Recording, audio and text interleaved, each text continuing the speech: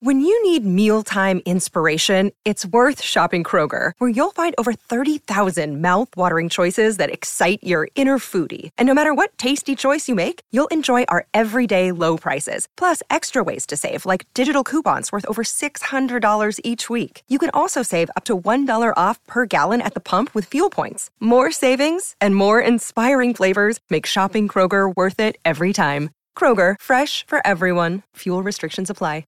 Another day is here, and you're ready for it. What to wear? Check. Breakfast, lunch, and dinner? Check. Planning for what's next and how to save for it? That's where Bank of America can help. For your financial to-dos, Bank of America has experts ready to help get you closer to your goals. Get started at one of our local financial centers or 24/7 in our mobile banking app. Find a location near you at bankofamerica.com/talktous. What would you like the power to do? Mobile banking requires downloading the app and is only available for select devices. Message and data rates may apply. Bank of America N.A., member FDIC. Full of frustration. Full of despair. From years of hurt, disappointment, and relegation. Two British football fans have had enough. Canary bird Elliot Holman and wanderer Henry Hewitt are in search of glory, pride, passion, in search of silverware. And they found Major League Soccer. This is the MLS UK show. And just like that, we are back once again. Season 2, episode 23 of the MLS UK show. My name's Elliot Holman. And I'm Henry Hewitt. Here's what's coming up for you.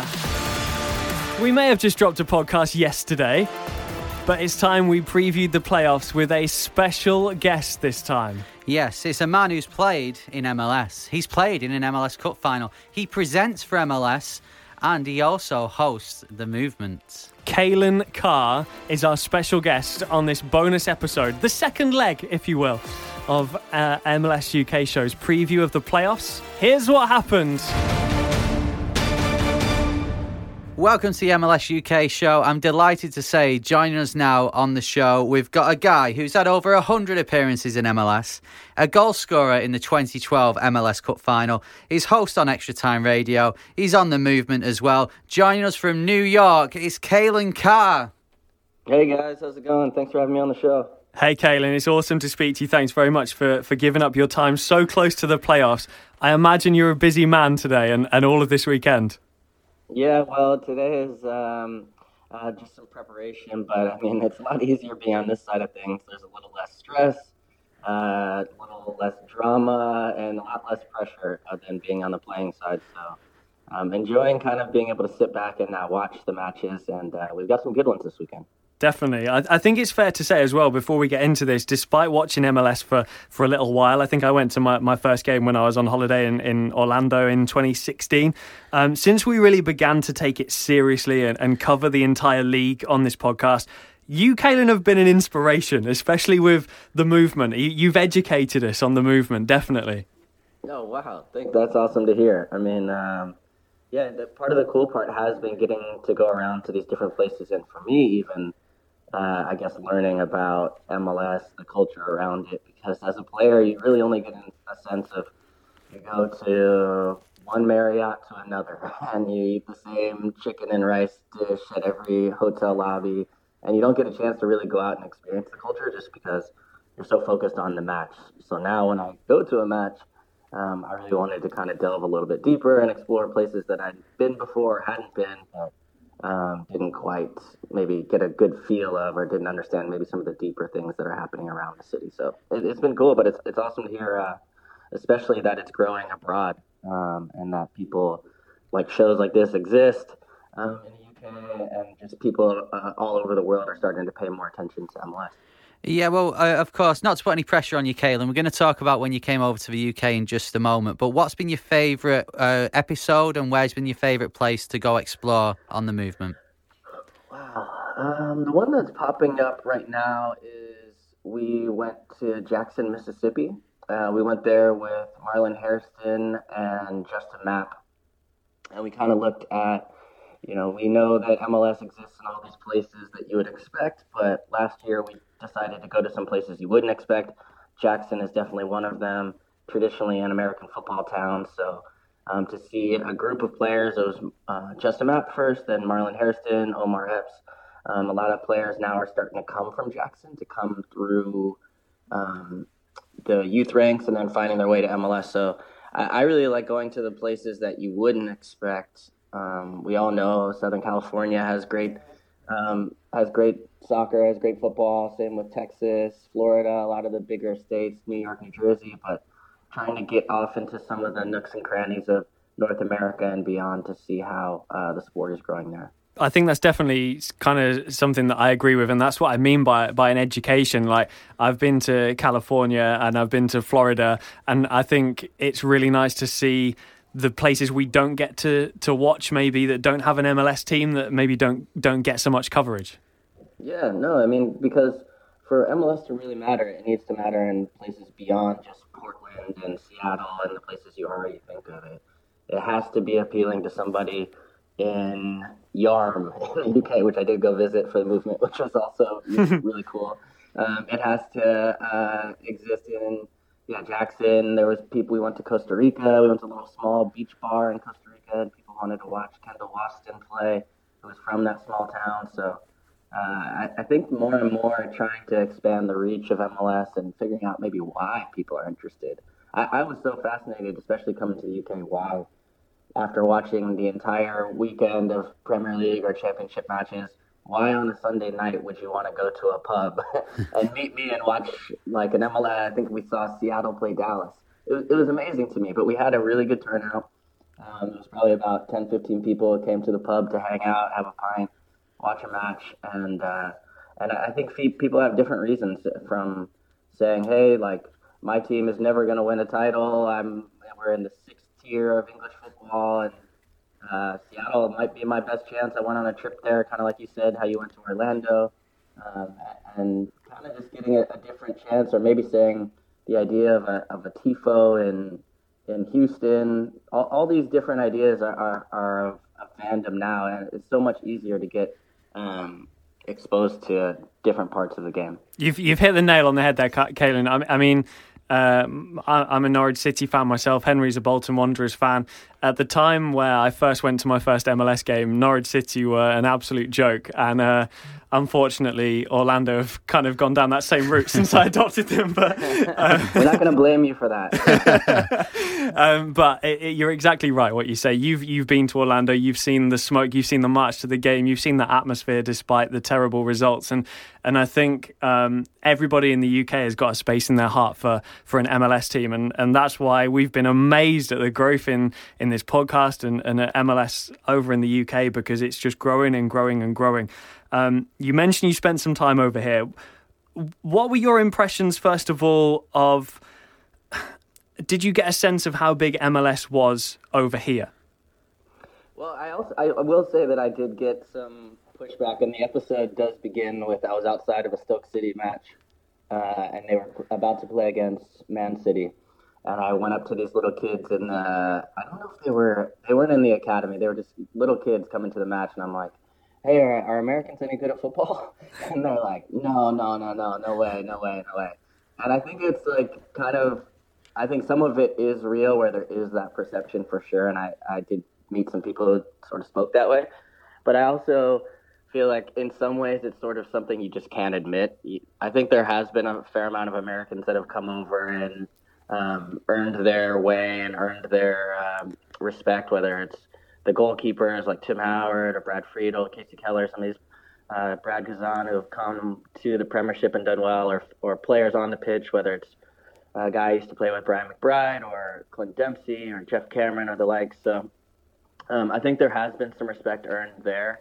And then I think in some ways maybe American soccer, or those who are interested, is a little bit of a guilty pleasure of something a little bit different.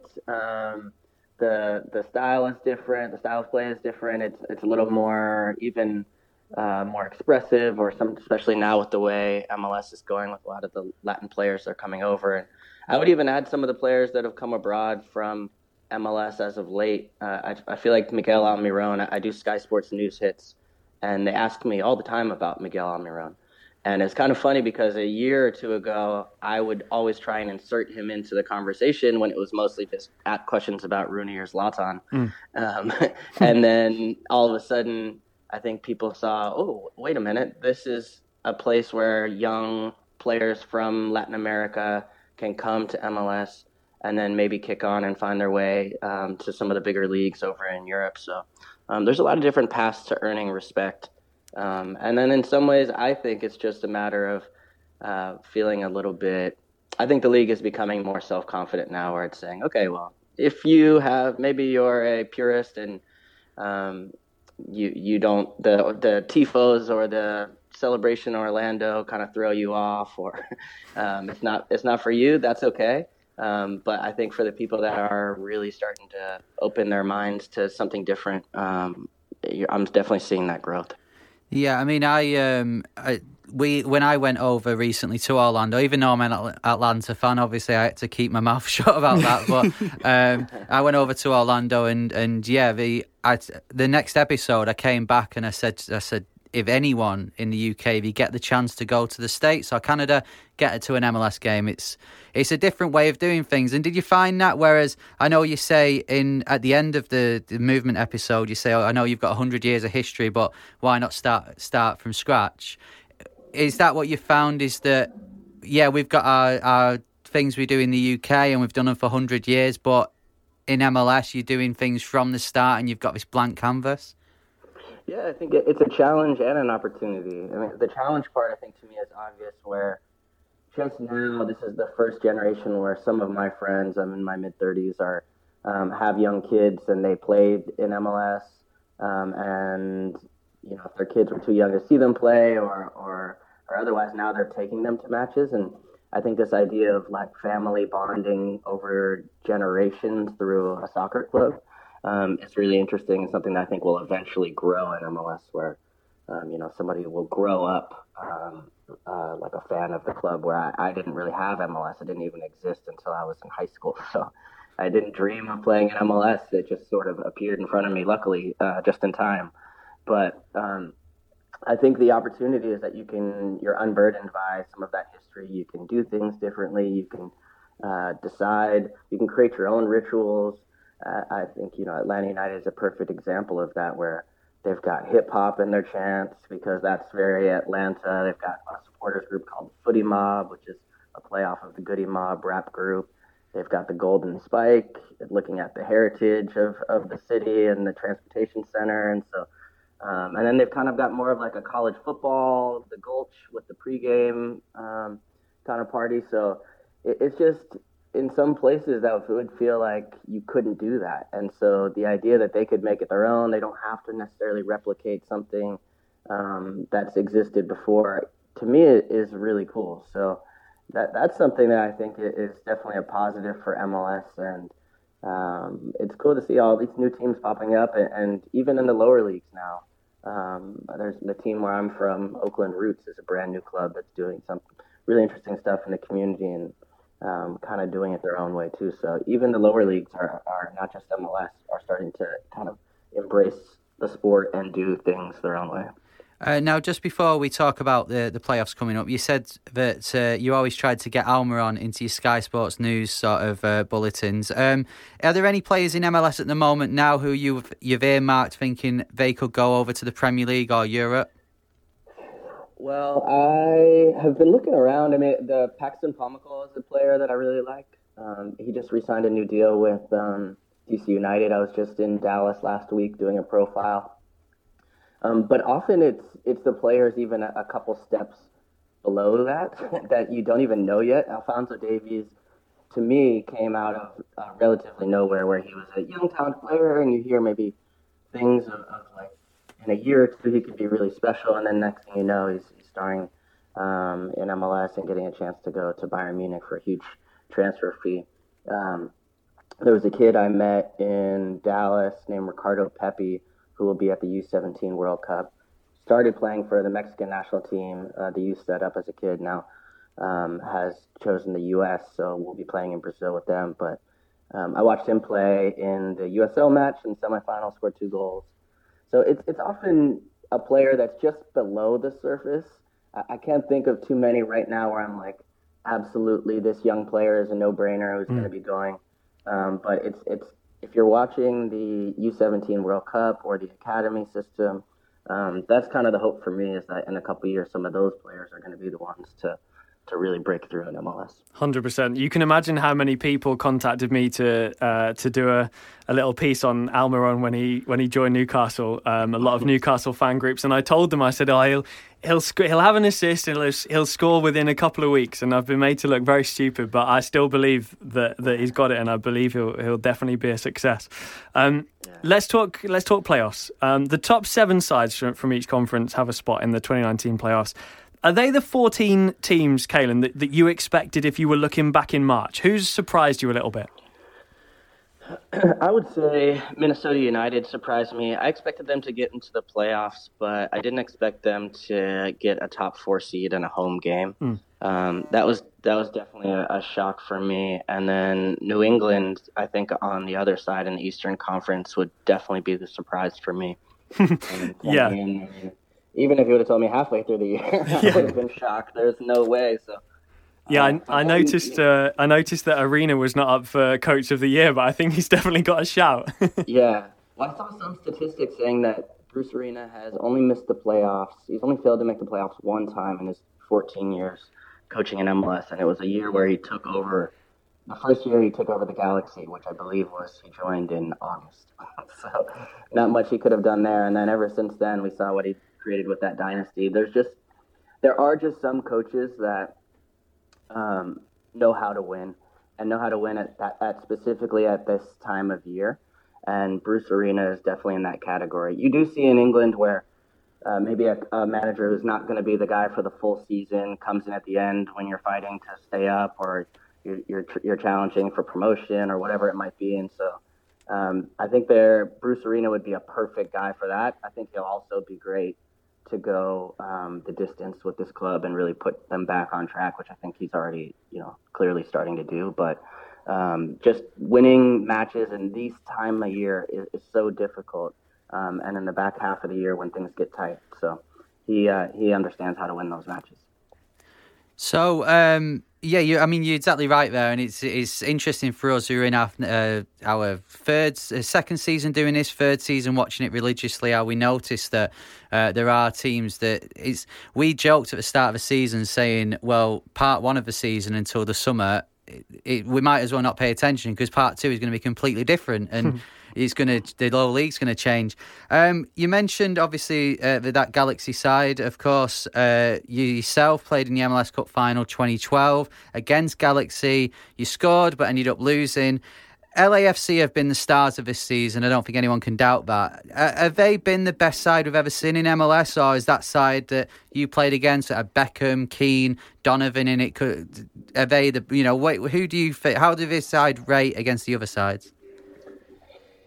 Yeah, this one's a hard one for me because everybody, the inclination is just to say that this team is the best team we've ever seen, and in a lot of ways they are. I mean, if you look at all of the statistics, if you look at all of the numbers, and even the style of play, they are. I still have trouble, and maybe this is just by virtue of proximity of just being closer to it. I think some of those Galaxy teams, especially when you look at what they were able to do over time, over years, winning multiple titles, that those teams to me are ranked highly. And then also seeing some of those DC United teams early as well. So, but I think, it's not to take away at all from what LAFC are doing. They have been fantastic.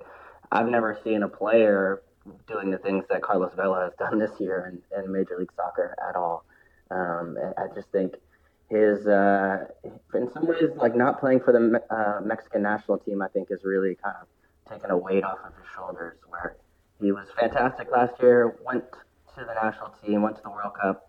It's kind of hard to leave, build up to a huge moment like that, and then come back. He didn't have the same strength or I guess, commitment in the second half of the season, and they fell off pretty quickly. So what he's done this year has been amazing to watch, and has clearly made them the clear favorite. I mean, they're 16 points clear of the next team in in the Western Conference. This league is designed so that doesn't happen. Like, it's supposed to be a place where you cannot get that huge of a lead because there's just such tight margins between these teams. That's what makes it exciting. So to see a 16-point gap between 1 and 2 speaks to the job that Bob Bradley and LAFC have done. You mentioned that Carlos didn't play for the Mexican national team. It makes a big difference, doesn't it? Because especially looking at this weekend, you've got Atlanta taking on New England Revolution. They're going to be without Robinson at centre-back, as we know. But then Flo Pogba's not an option to come in because he's just played 2 full 90-minute games and flown back from Alicante in Spain. Like, he's not going to be good to go. And at this point of the season, it's crucial that players are kind of with their clubs, isn't it?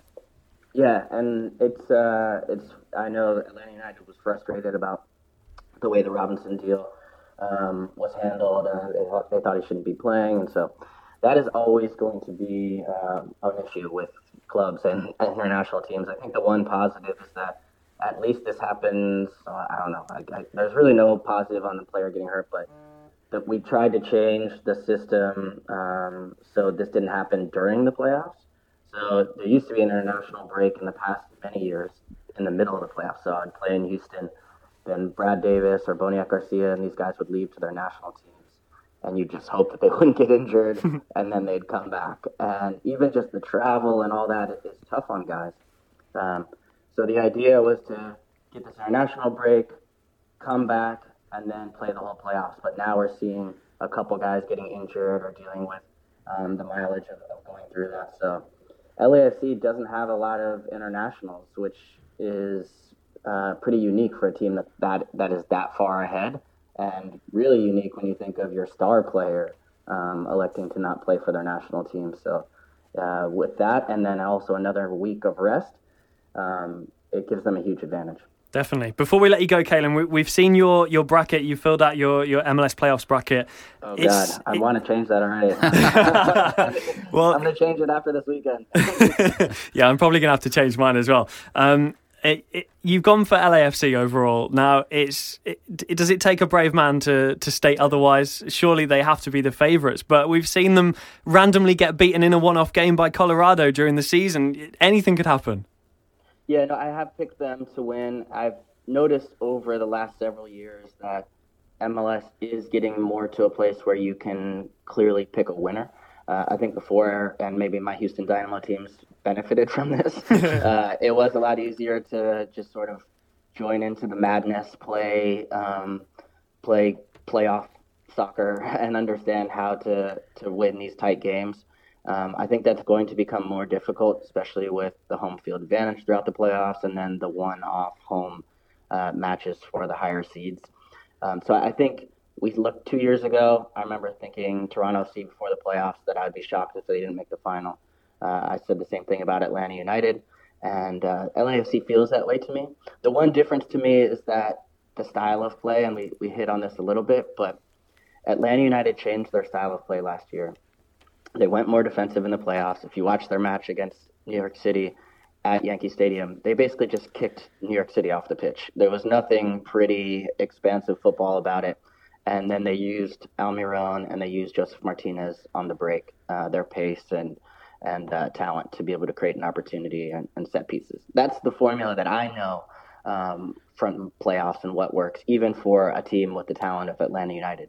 So the idea that LAFC is going to play this beautiful, expansive football and spread the field and use these patterns of play, that might go out the wayside when either Minnesota United or LA Galaxy come in and just try and kick you.